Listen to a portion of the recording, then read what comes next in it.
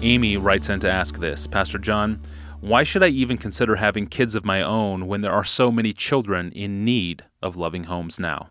Let me set up an understanding of Scripture that makes that question valid, even though Genesis 1:28 says, "Be fruitful and multiply and fill the earth." Because there's a structure of biblical thought that I have to put in place before I can try to answer this. A person might say, well, doesn't that just settle it? Be fruitful. That means have babies, multiply, and fill the earth. So do it. Don't just adopt, do that. Well, it's not that simple. The way I get at it is by comparing the question with marriage. Because Genesis 2:18 says, it's not good for man to be alone. I'll make him a helper fit for him. So marriage is normative. You might even say commanded in the creation order. And yet Paul in 1 Corinthians 7 and 8 says, I wish that everybody was single like I am. But each has his own gift from God, one of one kind, one of another.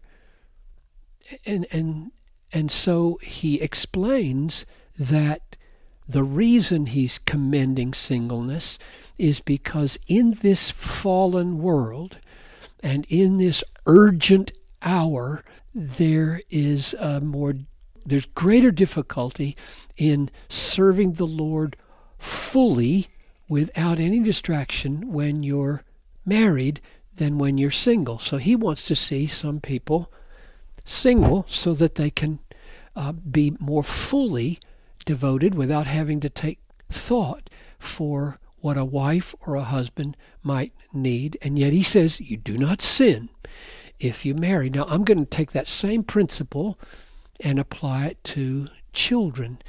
If you can say to God's good marriage ordinance, the redemptive order after the fall may call for a relativizing of the created order before the fall, maybe, I think the answer is yes, the redemptive order of having children after the fall may relativize the created order of be fruitful and multiply before the fall.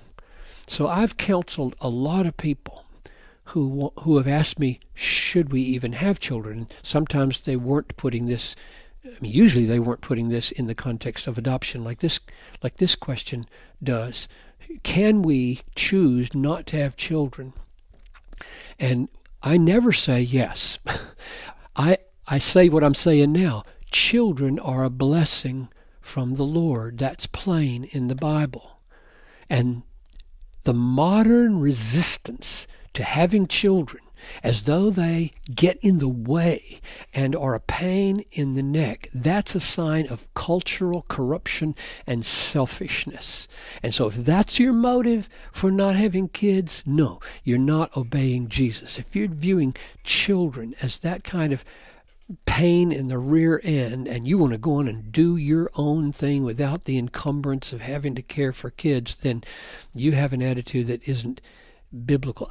I would never commend childlessness the way the world commends childlessness. But there may be kingdom reasons for not having children. And I don't think those reasons can be elevated to normative or absolute.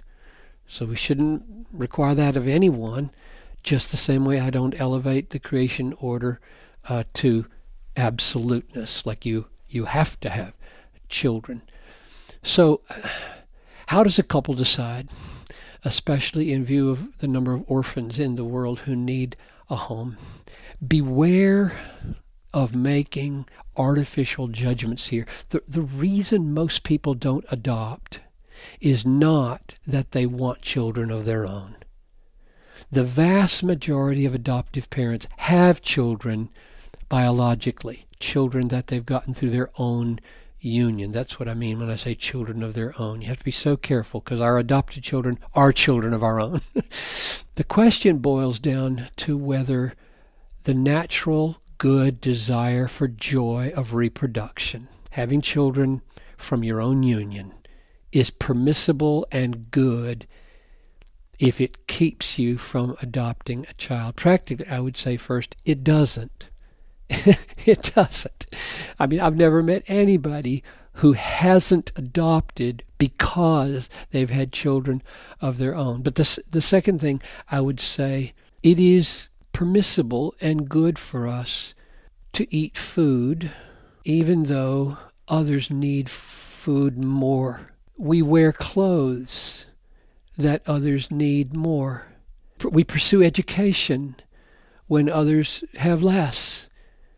We're housed in apartments or in houses when others have less.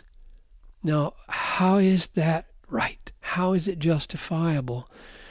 It's a huge question, but the answer seems to be that our having is usually not the reason others don't have. It's not a zero-sum game in this world of resources. Therefore, love is usually not our going without, but rather our giving effort and time and money and things and ourselves to help others have access to what we want for ourselves. That's what neighbor love means. Do unto others as you'd have them do unto you. Love your neighbors yourself. Work for their access to what you want access to. There's no doubt in my mind that this will simplify our lifestyles and make a wartime way of life for us. But in and of itself, simplifying, going without, does not do anyone any good unless you have a strategy to help them get access to what you want to have for yourself. So now when I come to apply that to children, it seems to me that the call on our lives is not mainly not to give birth, since the Bible portrays that as a great blessing and a legitimate joy. The call in our lives is to give ourselves in ways that we can to provide for orphans. That may be adoption. I pray that it would be more and more. And it may mean fewer biological children. Not often, I would guess, but it might. But it will always mean praying and acting toward as many ways as we can of investing our lives in the cause of the orphan, along with all the other needs in the world. Yes, thank you, Pastor John, and thank you for listening to this podcast. We want to hear from you, so please email your questions to us at askpastorjohn@desiringgod.org. You can visit us online at desiringgod.org to find thousands of books and videos, articles, sermons, seminars, some art, some poems, some music, and other resources, all free of charge. I'm your host, Tony Reinke. Thanks for listening.